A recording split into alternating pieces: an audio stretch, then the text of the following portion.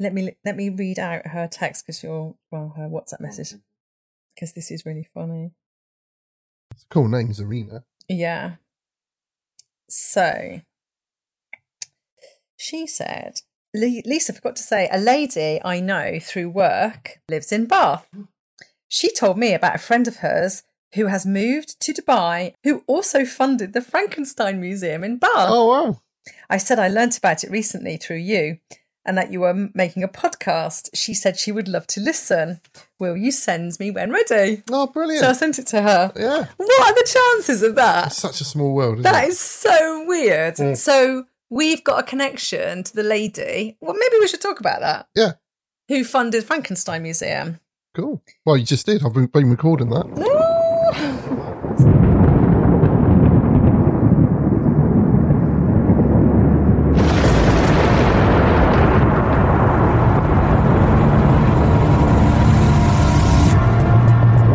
Join your hosts, Lisa and Ross, as they read Mary Shelley's classic novel.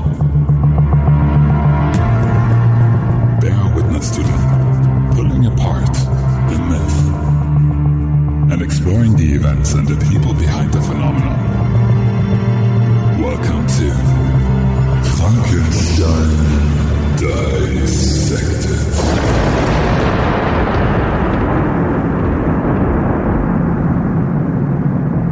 Hello, I'm Ross. Hello, I'm Lisa. And today we'll be covering chapter 2 of Shankenstein? Shankenstein. We'll be covering chapter 2 of Frankenstein. Yes, and then we'll be talking about Percy Bysshe. Well done. So I didn't know how to say his middle name. I was trying, was it Bysshe? Bysshe? And luckily I listened to some podcasts and it came out as Bysshe. Bysshe. Yeah. So we can talk Did about you hear my stomach rumbling then? I thought it was a pigeon. No. So we'll start off with chapter 2.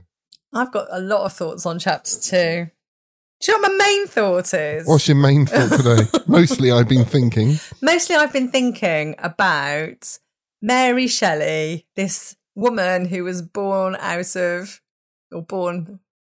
by Mary Wollstonecraft, this huge feminist, grew up in this really unusual family, challenging environments, herself part of the Romantics, who were all about challenging tradition. Yeah. You're looking at me like, where are you going with this? Yeah. I'm also looking because I think the microphone might be slowly dipping down. Descending, right. So, you're probably going, where are you going with this? Because we haven't really talked about what's going on in this chapter. No, where are we going with this, Lisa? Well, the fact that the mum dies in this chapter. Yeah. So the mum dies, but it's actually Elizabeth's fault. Yeah. Because the mother goes in to see Elizabeth and gets scarlet fever. Yeah. But that's so tragic, yeah. Mm. However, Elizabeth is given the responsibility of becoming the woman of the house. Yeah. And the mother says something like, you must supply my place. Yeah. But it's quite interesting because in the previous chapter, they were talking about how equal they all were. Everything in the house was, yeah, definitely. So for me, that really really stuck out as being so contrary to everything that they'd talked about as a family unit and everything that Mary Shelley would probably, have actually supported. So why did she do that? Was she saying that this is what would happen? Mm. Is it just a sort of comment on, the period of time and that is what would happen in that household? That was your first thing, like the questioning the fact that she highlighted and made so much of it. And also, it's a pretty arsehole move on your deathbed to say, okay, now you need to marry my son and you need to become mother to your cousins. Yeah. It's just like she's got no choice now at all, has she? No, she hasn't. But equally, she absolutely laps it up. Mm-hmm, mm-hmm. She loves it. And I'm not saying that's wrong, but just the portrayal of those two, the death passing on and then her assuming her role. It's almost like I imagine that's how Kate felt when she entered into the royal family. Okay. Do you know what I mean? We're on first name terms with Kate. I'm thinking, Kate who? Kate Middleton. Yeah, okay. Do you know what I mean? It's like it's almost like the honour of being given a role, or the perceived honour of being given a role, and then the grace of just taking on that role and embracing it, because she was a very so Elizabeth was a very sort of fun-loving spirit, wasn't she? Yeah, and she was very romantic in her nature. But it's like, that's all come to an end now because I'm about to die. You now take on this. Yeah. Do you think that is something which happens between mothers and daughters anyway? Almost like, at some point, we need to get you ready because at some point you're going to be going away and becoming like, there was a role that you're going to be expected to fulfill. Yeah. Even now, well, it was in my house anyway. Even now it's like men and women are expected to have certain roles, sometimes more extreme than others. But it's almost like, I do this role within the family, and that's something you're going to have to do or you're going to be expected to do when you go into another family. It's learned behaviour within the household. Yeah, but it's also in families there are roles within a family. They often talk about it like on pink jobs and blue jobs. What's that? You never heard of that? No. Your pink jobs and your blue jobs. I thought you said paint jobs and blow jobs. We have to keep that in. Yeah. That's so funny.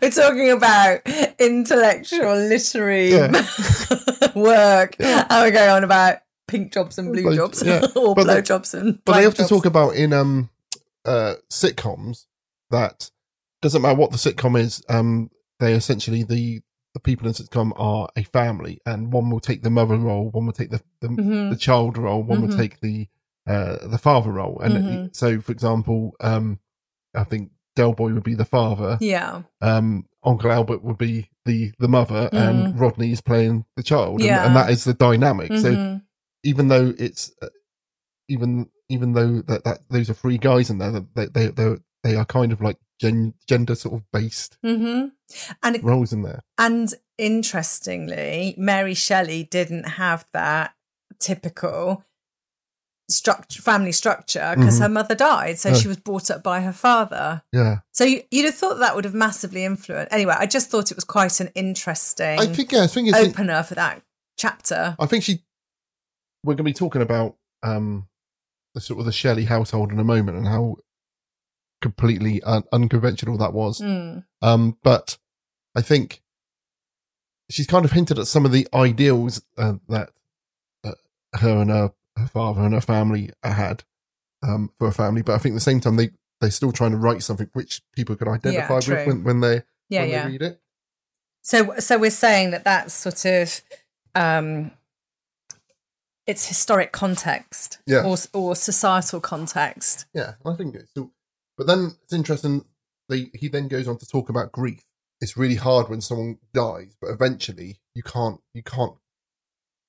keep going on like that. And then finally you won't feel guilty about smiling anymore. Yeah. And I'm it's like it's almost like he was very matter of fact about it. It's like, enough grieving now, let's move on. I need to go to university and I need to progress my life and move on. But it was some of the stuff I've been listening to about Percy Shelley's poetry. And he did Ozymandias, didn't he? Yes, he did. And he's talking about everything comes to an end, and things will change. And they often talk about things are going to change, and it's sad when things change, but that's part of life. And even though it's sad, it's good that things change because that's the nature of things, and it will change into something else.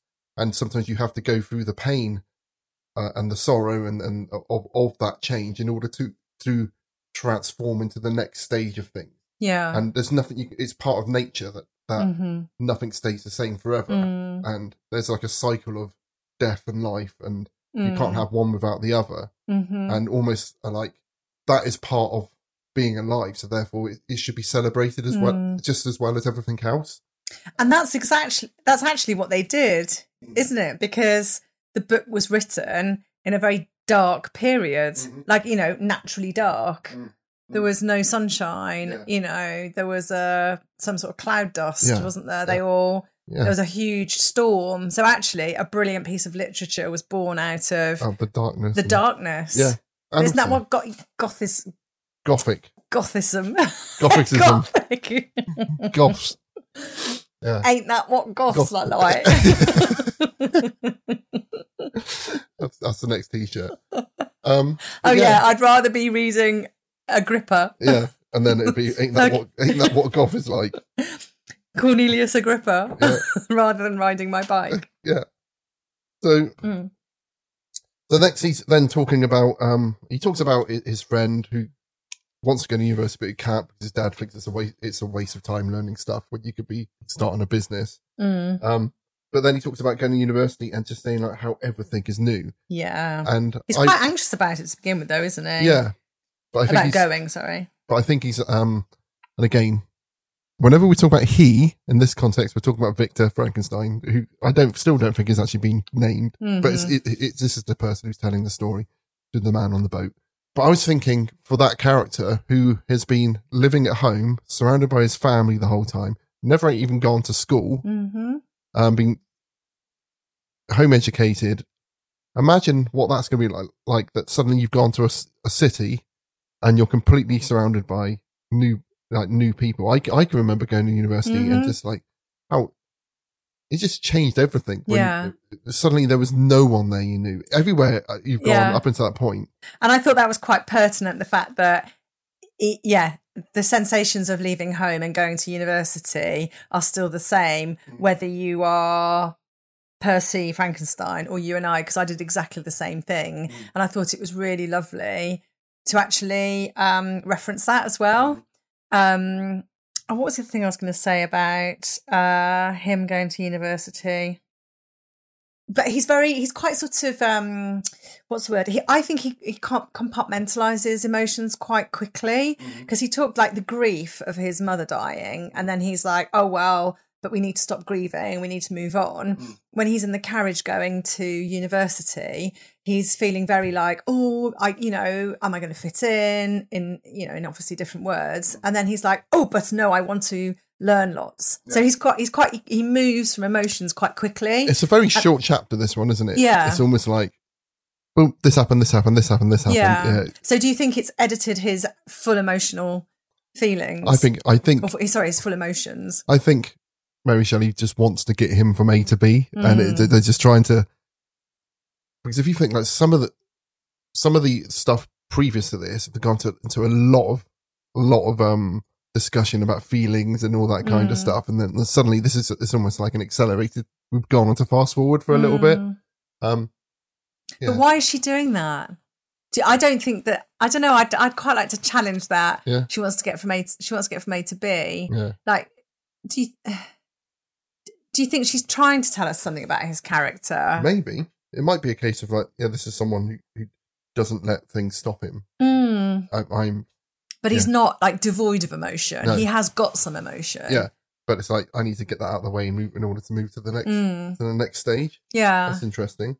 He's not he's not on the spectrum, is he? Possibly. No, because I think. Sorry, I shouldn't say that. No. But he seems to have. He recognises emotion, and he recognises sort of how that feels, and he recognises like Elizabeth. He always talked about her as being like this free spirit, and he's much more sort of scholarly, isn't he? Yes. So he recognises all of that, but I think he is very committed to his studies and thirst for knowledge. It's almost like he's experience these things. Like you said, he's not doesn't seem to have a problem experiencing emotion, but it's almost like I can't let this stop me. I need to exactly. They don't let him override him, do they? No, burping so much for these beers. But then we have he goes to he meets his first teacher, who Mr. Kemp or Kremp. Mr. Kremp. Yeah, M. Kremp, who's the professor of natural philosophy, who basically does what his father did and said, "What, you've been reading all these old books? They're completely out of fashion. You're wasting time with this. You need to be reading these books, and gives him a long list of books to read. And I thought it was quite interesting that Victor at that point was like, yeah, I kind of knew that, but I'm not going to read the book you give me because he's almost quite stubborn. That, I'm not. Yeah. He's almost like had a dry run with his dad, hasn't he? Yeah. And if his dad isn't going to break through, there's no way that a lecturer, professor is going to change his mind. No. And also reading those, because what age was he when he was reading them? Was he like 13 or something? Like, how old is he going to university? I think it's like 17, wasn't it? Yeah. He starts at, he's 17. Yeah. Which feels young, but then when we go on to what fucking Percy was up to. Exactly. In his life, I feel like we're all completely unachieving. Yeah, we're massive underachievers and massive babies nowadays. We waste all our fucking time watching YouTube when we could be like. I think at that point, Victor's a little. It feels like he comes across like I'm excited about going. The first thing what happens when I get there, someone tells me that I'm a bit useless, and it's like, well, fuck this. And then it's almost like, but then there's another guy who will cover my lecturer's lessons when I'm not around, and it was like, well, I didn't have anything else to do, so I'll go and watch that. And thank goodness he does. Yeah, and he meets Waldman, but it's just come to my understanding. I thought the M was their initial, but it's Monsieur. No, but this is German, isn't it? Yeah. So what's M stand for? I don't know. Yeah. Anyway. Oh, maybe. Wouldn't it be Hair if it was German? Where have they gone to? They are German, aren't they? Yeah, but he's gone to Geneva. They're Monsieur. Yeah. Sorry. Speaking French. I missed the fact that he'd gone to Geneva. Yeah. Of course he has, so it would be Monsieur, yeah. Yeah, Monsieur Waldman, who's basically catches his imagination and just saying, but he doesn't dismiss what these books, which Victor's been reading, and just saying, oh yeah, they're the basis of... Yeah, and he said they promised everything, but they couldn't do it. Whereas the science we got now, we've hardly scratched the surface of what we can do with that. And it's almost like he hasn't dismissed Victor's enthusiasm, but he's kind of pushed it to another direction. It just shows a different way of teaching. And totally. Yeah, and then now Victor's like, yeah, I'm on board now because this guy is not dismissed me. Yeah. Basically, that's what the other teacher says to him, go and read these books, but now Victor's on board, he's reading them, but he starts showing them all the equipment and and I think that equipment really piques his interest. Yeah. I don't know about you, but did you, in your mind, when you were reading it, did you have an image of like the ultimate chemistry set? Yeah. The bubbly tubes and all that kind of stuff. That like typical horror movie sort of, I'm going to start creating something like a mad scientist. Did you ever have a chemistry set when you was a kid? Yes. Yeah. So, I made stink bombs with it and brew crystals. He definitely did crystals. Yeah. That was so funny. Yeah. But it's funny, isn't it, that we're so sort of like indoctrinated with that classic setup of that, you know, this is what Victor Frankenstein is going to be doing, or that's where it's all going to start. All different coloured bubbling liquids with like dry ice popping out. Lots of smoke. Yeah. But it's like the workshop that we saw in the museum. Yes. When we went to look at the actual monster, that life-size model that had been created. The only good bit, really. But no, it was not the only good bit of the Frankenstein Museum. No, the basement when the man was jumping go out. to the Frankenstein Museum and go to the basement. Yeah. We haven't really talked about that Frankenstein Museum, have we? We kind of did in the first one, but we could because the sound was so bad. I had to cut. Oh my goodness me! Yeah. Hopefully, you've made it through to this episode, everyone, and you know you've heard me after a couple of beers start swearing a lot more. This is probably what the rest of the podcast is going to be like moving forward. We're in our groove now. Yeah, we're in that groove. But still, we're still learning about Victor. Yeah. But I think he's on his way. He's on his way. Yeah. Not as exciting as previous chapters, but yeah. I quite enjoyed it because I feel like we're actually getting somewhere.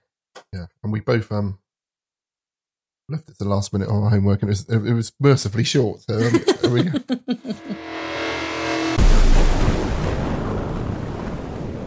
So we are now talking about Shelley Duvall. Shelley Duvall. Is that what you've done your research on? Oh my god. Turkey. Turkey Bysshe Shelley. I was going to say, this is going to be good. This will be the first one. I won't get the name wrong. Bysshe. And I thought, Right. Where the hell does Bysshe come from? Bysshe is a family name. Yeah, but we need to know the derivative. Yeah. Percy Bysshe Shelley. So this is Mary Shelley's husband and the famous romantic poet. How do you pronounce Bysshe? I just want to find out how easy it is to say that. If you go to Wikipedia, there's a button you can press. Yeah. Percy Bysshe Shelley. There we go. Here we go. Percy Bysshe Shelley. Okay. Percy Bysshe Shelley. Not how it's written, is it? No. Percy Bysshe Shelley. Do a rap to that. Put that down as a beat. Percy Bysshe Shelley. Let me just get some of his poems going. So I listened to some of his poems. Mm-hmm. They were all right. Percy Bysshe Shelley.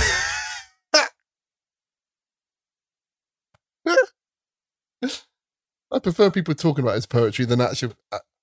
Percy Bysshe Shelley. Oh, I'm gonna have to take that off of you. Sorry. I don't know what I'm doing. Is that your new ringtone? I don't know why it keeps playing it because it's not on the screen.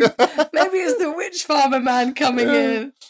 Hi there, this is Harry, and shut welcome it! to Advanced English Lessons with Harry, where we try to help you to get a better understanding of the English language. So this is why Lisa has to come to my house, because she can't use technology. What the fuck was that? I'm so sorry. That's all right. Oh, God, I'm having a hot flush now as well. Right, let's talk Percy Bysshe Shelley. I keep toilet. wanting to say turkey. I keep stuck in my brain. You're thinking of Turkey Twizzler, aren't you? Yeah, exactly. So something which when he was talking about the Romantics, this is all a massive response to French Revolution. We're talking that with Mary Wollstonecraft. Is that right? Yeah, Yeah, she well went done. over, didn't she? Yeah, and William Goodwin, just saying like how that was a massive impact on their lives. And then it was a whole Napoleonic War going on as well when the second wave of romantic poets were coming in. So how much of an impact that had for them as well, and that the idea of that there was a huge potential massive change going on, and also the whole idea of like what it means to be a person alive in the world when all this is all happening. So he was the eldest son of Sir Timothy Shelley, who was a member of Parliament. Oh my goodness me. I'm just reading about him going to Eton College. So yeah, so he went to Eton. Did you read that he was interested in science and terrified his sisters with experiments of gunpowder, acids and electricity. He electrified his sisters, also electrified one of his teachers at Eton. Oh, how funny. And tried to raise spirits through occult rituals. Wow. Who does that sound like? Oh, Victor. indeed. Exactly. So Shelley was known as Mad Shelley when he was at school, because he was bullied quite a lot when he went there, but he wouldn't take any shit from anyone. He didn't want to involve himself in fagging. I think he was very much someone. He came from a very privileged background, so it's like I don't need to do any of this shit. Mm-hmm. I don't need to do any of this. Yeah. Oh, look, in his senior years, Shelley came under the influence of part-time teacher Dr. James Lind. So is that Monsieur Waldman? Yep. Oh, everything's aligning, isn't it? I think there's definitely There are parallels. around the time of his birth. So he was born 3 years after the storming of the Bastille. The abolition of slavery happened during his childhood. Napoleon turned up, and the Napoleonic Wars all started happening during his childhood. Yeah, there's a huge amount of turmoil going on. And the whole idea, I think, that the world is potentially about to change, or things are changing. To say, while he was still at school, when we was talking about earlier about people just being absolute pussy underachievers, he just knocked out his first novel while he was at school, before he went to when he went off to Oxford. He met his mate Thomas Jefferson Hogg, and they both wrote this treatise on atheism. And we've been talking recently about how that atheism wasn't a thing you talked about in public, and it's something which potentially you could get arrested for and all that kind of stuff. But they wrote this treatise on atheism. They didn't just share it with all their friends. They published it, sent it to all of the bishops in the land. Brilliant. They sent it to all the dons in Brilliant. at Oxford, and then Shelley was surprised that he got expelled, and just thought that from what I heard, that he thought that university was a place where you could go and have free thinking and try new things out. And they go, well, no, that's. But don't you think that probably even made him more passionate about being a romantic and changing things and, making people think and question the status quo, or question tradition, or question classic thinking, or classical thinking, should I say? Yeah, but from what I've read about him, he's someone who's comes from enormous privilege. So he just thinks, I can do whatever I want. Why can't I do this? Why can't I say that? Mm-hmm. A bit like Boris Johnson. But at the same time, he's actually got some interesting things to say. Yeah. Which and he was a vegetarian before the fact, that was a big thing. He was a complete non-violent. He was about like change through non-violence. We'll talk about the free love side of things, which was a massive part of his life. But like William Godwin was one of his heroes, and he was really excited about meeting him. Do you think really maybe he wanted to marry William Godwin rather than... Possibly. I think he just liked those ideas, but really excited to meet William Godwin, and then went and had sex with William Godwin's 15-year-old daughter on the grave of William Godwin's nice dead wife, and then let's mix things up. Let's do things differently. Yeah, and then left his wife and child with Godwin to look after while they eloped off over to somewhere else. So I don't think that went down too well. They travelled a lot, didn't they? They just travelled all over the place. But basically, he got married really young to a woman who he thought was being oppressed by her father, and he kind of saw her as an experiment, someone that he could kind of teach all these ideals that he got. I'm not sure how much he actually loved her, but he kind of like brought her on as a project. I think he had a couple of children. I think he had 4, 5, 6 children. Hardly any of them survived. And we've got to say, he died at 29. So all of this, everything we talk about now, is something that happened to someone before they even hit 30. Yeah. Mental. But yeah, so he married this woman, and he was disowned by his father for marrying beneath him. And then he was also they were also disowned by the girl's father because she didn't want his daughter getting involved with Shelley, so that they had no money, and that's why they were just travelling around all the time, borrowing money off of people. Because I think he always had in the back of his head that, well, at some point, my father's going to die, and then I will inherit all this money, so I can just which he did, didn't he? He inherited a huge amount of money. Yeah. But then he had to use that money to pay off all of his debts because he built up shitloads of debts doing all this. But one of the things, they ran off to Ireland. And Ireland was having a lot of turmoil then as well because of the sort of the oppression of the Irish people. And he apparently wrote this really condescending, kind of like patronising leaflet, telling all the Irish people that they're oppressed when they fucking knew they was oppressed, telling them to uprise. And then he throw the leaflets out of the windows, thinking that he's going to inspire all these people to. From his words, have an uprising. His heart was in the right place, but he was just a very naive or childish thing to do. And everything. Yeah. And what the fuck are you doing? Yeah. And so he had to leave there. So yeah, he had a child with Harriet. Harriet is his first wife. After he'd eloped with Mary, and they kind of ended up. And then his old mate Hogg came with them, and they ended up having almost like a threesome or foursome. Yeah. Encouraged Mary Shelley to get involved with as an experiment of like a whole free love living situation, which apparently she wasn't that enamoured with. Percy Shelley always felt that you should be with someone for the time you're in love with them, but you shouldn't have to marry them in order to sort of stay with them. At that point, you can move off and do someone else, as it were. So. That's why he ended up having illegitimate children all over the place and pissing off people's and, picking up women and then discarding them. And Yeah, and things not going particularly well. And then Mary Shelley's sister went with them as well. And there was a whole Is that Claire? Yeah, relationship going on. And then lots of people started committing suicide because Byron turned up as well. And then they all started shagging each other. But they were all big druggies as well, weren't they? I wasn't sure, but I haven't heard about the druggy side of things.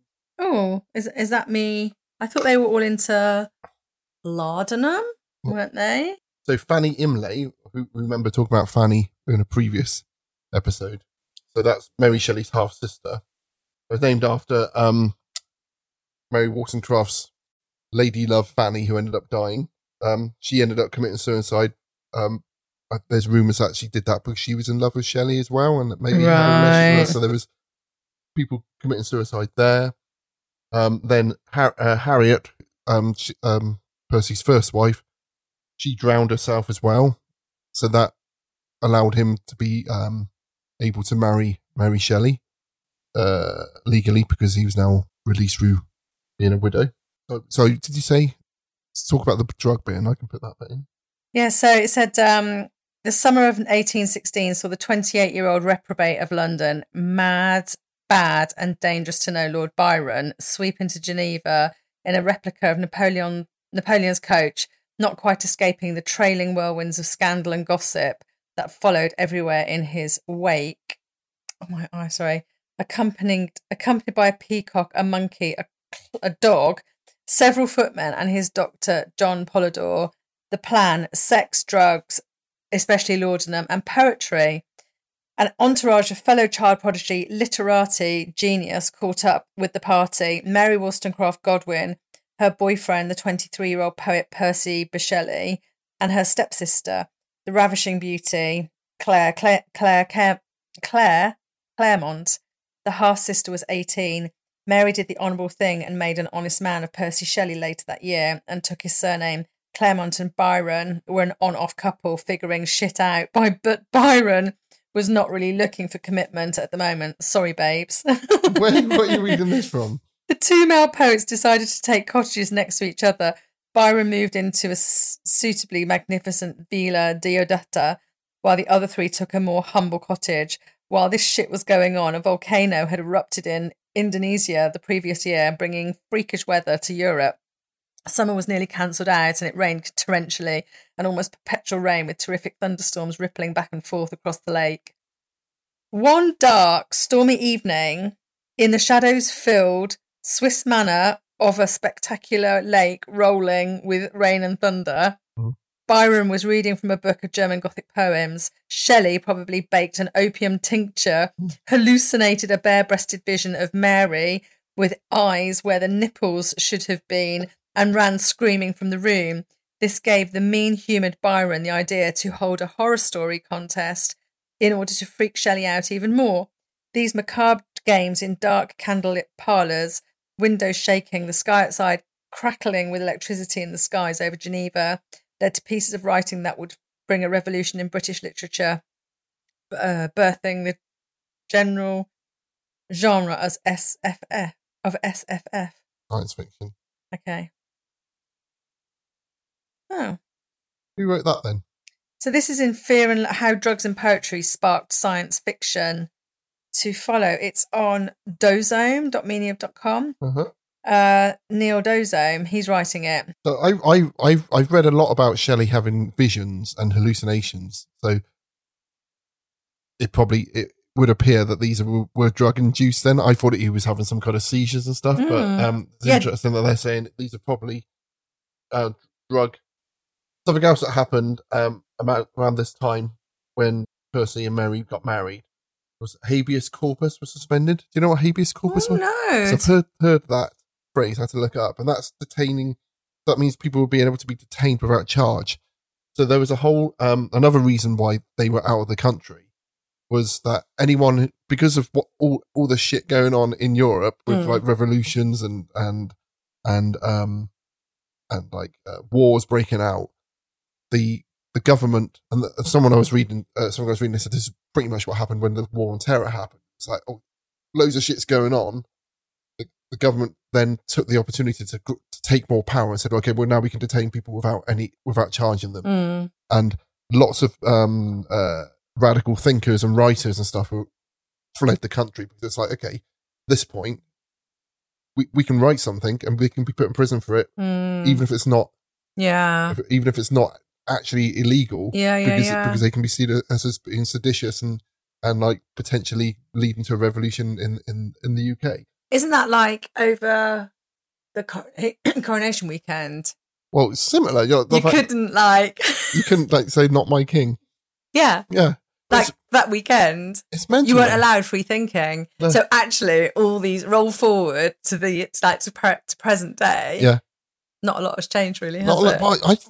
I think it's mental that the government can do, and it's not that wasn't the only time that's ever happened in this country that they said, okay, we're going to stop that now, and the government can take that. And I think one of the things I was abroad recently, and we were just looking, and I was saying, well, whenever I go into a hot country, there's points where, bear move this, I'm getting somewhere with it. Like you just get to the edge of the town, and then everything just stops, and it's like. This building's half done and just like rubble and shit everywhere. And I said, it just feels like we're in quite a stable country compared to nearly every other country I go to. It's like, it feels like everywhere else is kind of a bit more ramshackled, whereas I feel like where we live in the UK, it feels a little bit more stable. And I think it's just because we've been around for a lot longer. But then I think that's all of, and then you hear about, there was the insurrection in America, we got people in Turkey at the moment trying to get rid of the arsehole Erdogan, who's, all this stuff is going on in other countries, and you feel like, well, we've had Brexit, and we had like a fucking Liz Truss who cocked everything up over a couple of weeks. But apart from that, it's quite stable here. But then at the moment, but when you read like within, not that long ago, shit happens in our country when the government just go, okay, well, we can just lock everyone up now and you can't do anything about it. Totally. Yeah. And it feels like, well, what's to stop that kind of stuff happening? I think we live in a very cushioned. Yeah. And also artificial feeling of stability. And we were talking about Handmaid's Tale earlier on, weren't we? Yeah. Look at that. Yeah. I mean, that. It's just, mental when you think of like America now repealing abortion rights for people. And you feel like, I always thought like America was very similar to here, and you feel like, no, could that happen here? Could that happen? Anything can happen. Yeah, anything could happen. The whole world was locked down during a global pandemic. Did you ever think that would happen? Did you ever think that it would be illegal to go on holiday? Did you ever think you'd never be able to book a restaurant table for more than 4 people? And that happened so quickly. So anything could happen. Yeah. I mean, I know we're like going off piste here, but no. I very much believe that one day I'm going to look into the sky and there is going to be that spaceship up there, because we had a global pandemic that shut the whole world down. So, like, do you know? A bit of a leap, Lisa, but yeah, I the fact that yes, anything could happen. Yeah, yeah. No one saw that coming. No, for me, ever since 9/11, I felt like the world was not as stable. But I don't know if it's just my, that was kind of, I don't know how old I was. When was 9/11? I know what date it was. It was 2001. 2001. But the thing is, so yeah, I think that was the end of my childhood, basically. Yeah. But you look at so you look at something like Handmaid's Tale, and you go, that is, that would never happen.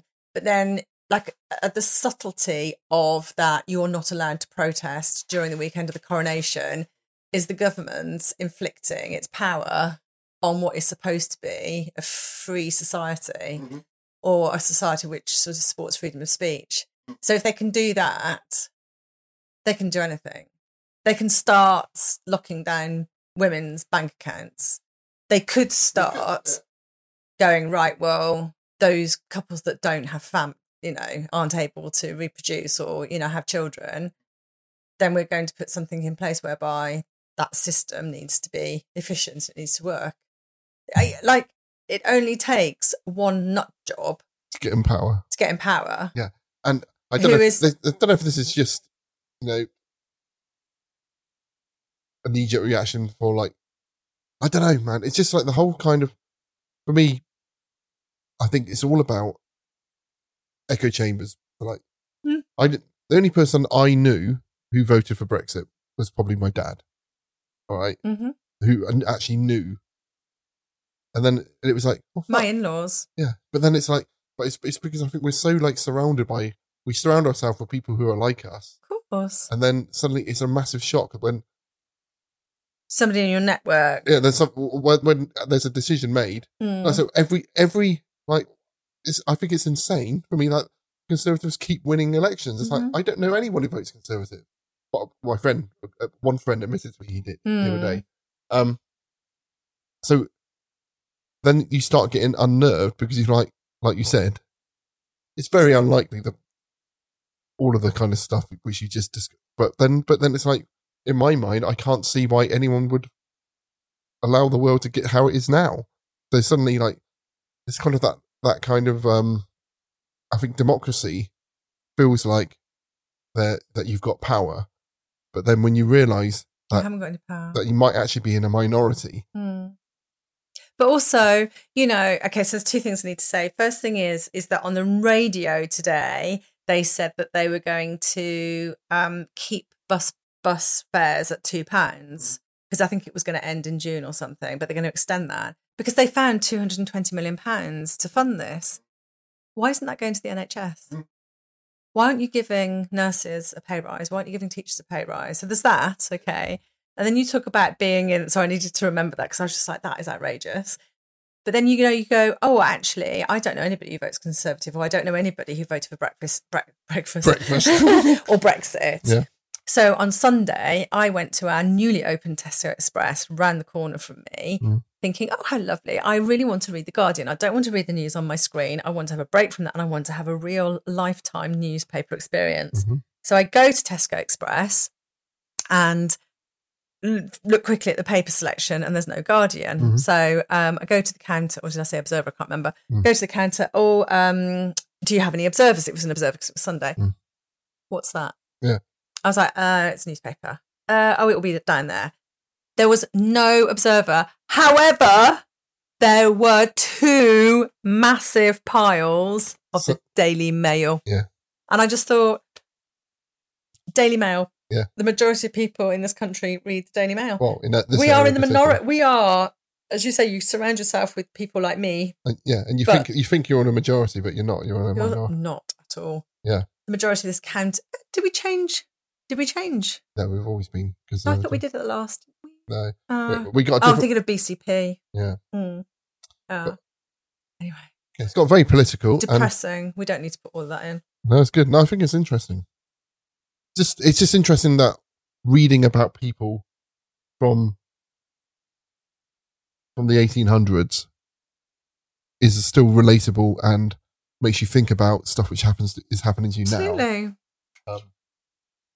Because people are always going to be challenging norms, aren't they? Yeah. I think especially if you're creative, which they clearly were, they're always going to question. Yeah. They're always going to question. They're always going to challenge, and they're always going to be curious. Yeah. And those 3 things, I think, always lead to unconventional behaviour. Yeah, and it doesn't matter what period of time you're in. And they also lead to people going, you can't fucking do that here, and you're wrong. Ostracize them. So this is something interesting. So the fear of the actions that those people are taking, like the fear of exploring maybe supernatural, the fear of challenging God, the fear of having an open relationship. Exactly. Yeah. So one of the things, Shelley was one of the first people to translate Plato's Symposium into English. Amazing.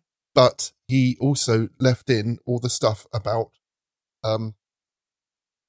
gay relationships in it. So there's stuff in Plato's Symposium about male romantic relationships. Yeah. And he left it all in.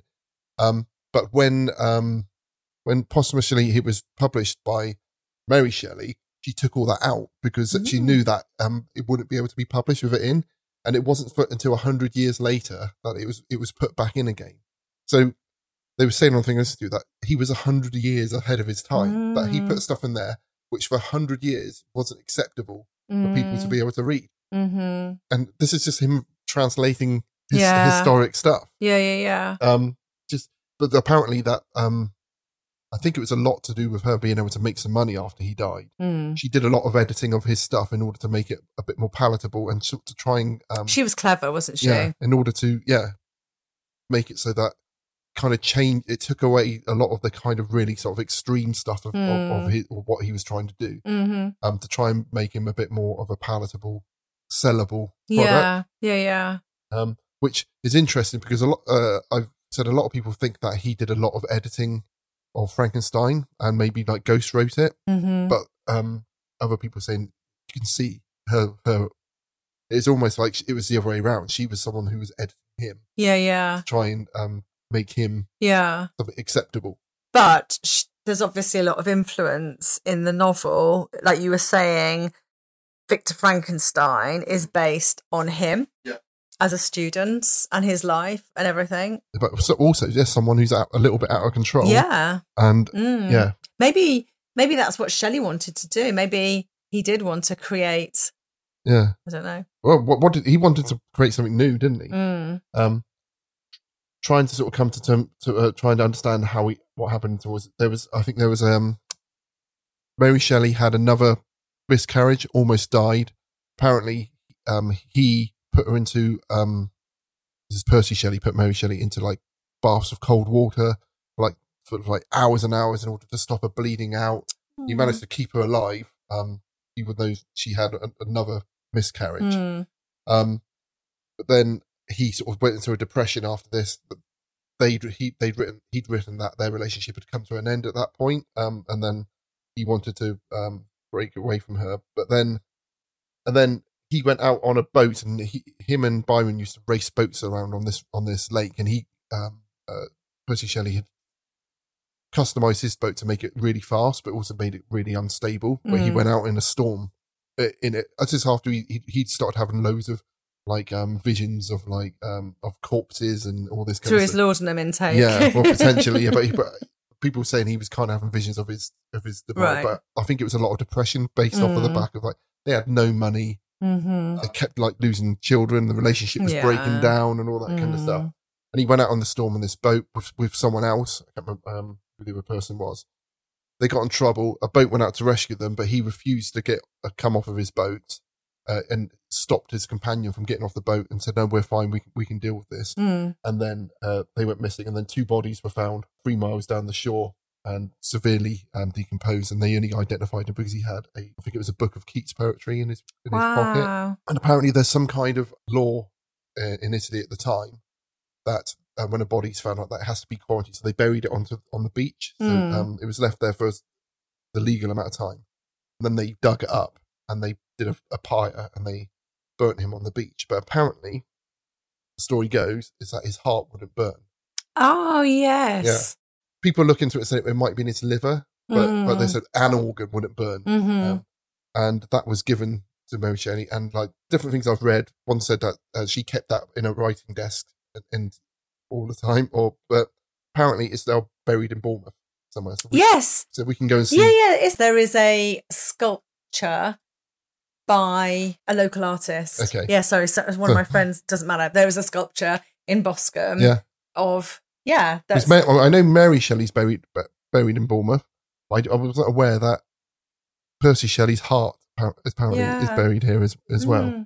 It's very similar to Salvador Dali. Right. Salvador Dali and his big love, Gaia. Was it Gaia? Gala Dali. When she died, he wanted to eat her. Really? Okay. So that she would never not be a part of him. Yeah. So apparently that's something which is starting to come in vogue, being able to ingest the ashes of their loved ones. It's all a bit weird. Yeah. What, as a sprinkle? Yeah. On a spag bowl? Yeah. Not mouthfuls of ashes. So hold the parmesan. Yeah. I'm having my wife's ashes as a topping. Well, just don't tell everyone that you're doing it. I'm going to say I want to be turned into 100 suppositories, and I want everyone. Okay, 1, 2, 3. Where you wanted to be. Oh my goodness me! Yeah, that's so weird. All of that happened by the time he was 29. This is so he died when he was 29. Yeah, it's crazy. Wow. So, he had a fast life, didn't he? Fast and furious. Yeah, furiously shagging his way around because the amount of children he had illegitimate children as well, but he was just I think only one survived. But was he was famous in his time, wasn't he? He was famous. I think he was infamous. Infamous, yeah. But I don't think he was particularly. He didn't make money. No, and I think his father suppressed a lot of posthumous publishing of a lot of his stuff after his death. I think Mary Shelley made what money she could from what she could off of it, but it apparently it wasn't until Marx was a massive fan of his, and some of his ideas went into his writing and stuff. And I think he was rediscovered after his death. I've never read Ozymandias, but I remember us being set a challenge to incorporate Ozymandias into some sort of agency pitch we did. Like, you have those agency away days. Yeah. They give you a poem and you've got to develop a campaign around it. And I was like, this is nonsense. I can remember being told when I went to Egypt and saw some of because that's the Greek name, I believe, for Ramesses, and seeing some of those statues she built, and saying this is like inspirations for that poem. But I gotta say, I've tried listening to some of the poetry. I find it quite hard. Ozymandias, I'm worried about saying it wrong, but that particular poem, it's nice and short and it's easy to understand. Yeah, just looking at it now. But To a Skylark, his poem, that was lovely, and just basically, it's about him saying that I want the poetry to come from me as easy as the song comes from a skylark. Aww. I want it almost like to be that pure and from the heart, and I think that's one of the things which he was trying to achieve of that, being able to get that the expression of feeling and the truth and to come as a natural expression. But it's impossible. So fucking hard. Yeah. Get this out. But also, he was also someone who wanted his poetry to change the world. Poetry I think is such a sort of niche. It's very niche, and it's very well, but then you've got rap, haven't you? Yeah, I think it's just very outdated. It's really hard for us now to think about what the power of poetry and writing full stop actually is. I suppose poetry has been translated into lyrics, and you think about sort of, it's not just rap, but it's, I don't know, it's not rap, hip hop, all of that. That's poetry, and that's commentary on life, isn't it? Yeah. But it's like that. I think term poetry. But I think at that time, we didn't have all the other distractions of the word. There was a lot more importance put on the written word, and you had folk music though. So you had a lot of folk music within music, but you had a lot of classical music as well. So you didn't have music in the traditional sense. No. Sorry, I don't know. Probably we didn't have pop music. We didn't have pop music. Yeah, pop music, but it was kind of like the pop music of its time. And there's a lovely. It was the medium for self-expression. Wasn't it? That was the medium for self-expression of that time, and there's a great podcast, really enthusiastic guy called the History of Literature. Oh, that was the one that you sent to me. He just makes this stuff sound amazing, and he kind of talks about Shelley in the same way as John Lennon. I'm not going to do it justice, but he there's some great sort of parallels he finds between the Beatles and the Romantic poets and stuff. And one of the things he was saying is that one of the great things about Shelley is that he wasn't jealous about things. He wanted, so for example, he said, like, John Lennon met Paul McCartney and was like, fuck, that guy's really good. I could either like be his competitor, or I could bring him into the band and make our band better and make myself better by being associated with him. And they said that a lot of poets around that time were quite like competitive, but he was like, I think it was Keats was ill, and he said, well, come here, I'll pay for you to get better. I'll teach you German and I'll teach you all this stuff, and then that'll make you can make even more poetry and make it, and I'll never be as good as you, but I can help you get better. Yeah. And I think he was from what I've read, he was such an idealist, and he wanted everything to be better. He wanted things to change for the better.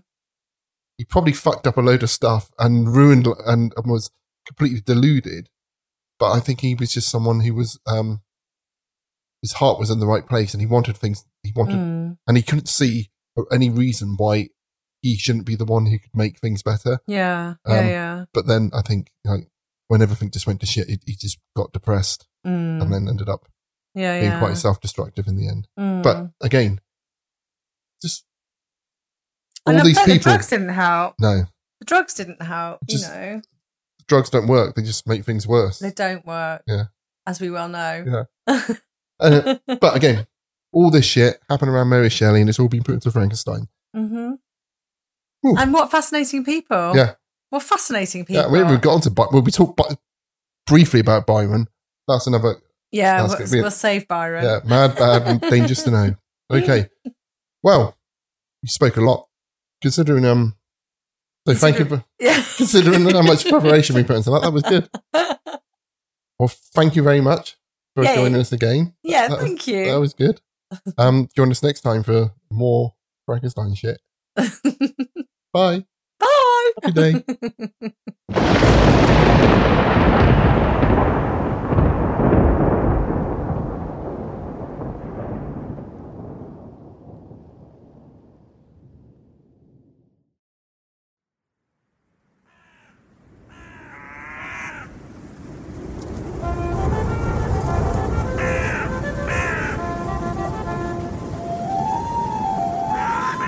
Hi, it's Ross from the General Witchfinders. Did you know that I also do another podcast with my friend David? Hello. Well, my headphones are full of that. You're not taking this seriously, Ross. David and I do our own supernatural research and investigations in our home county of Dorset. So, if you think that's up your street, why don't you give it a listen? It's Dark Darset, Darzet. You can find it wherever you get your podcasts.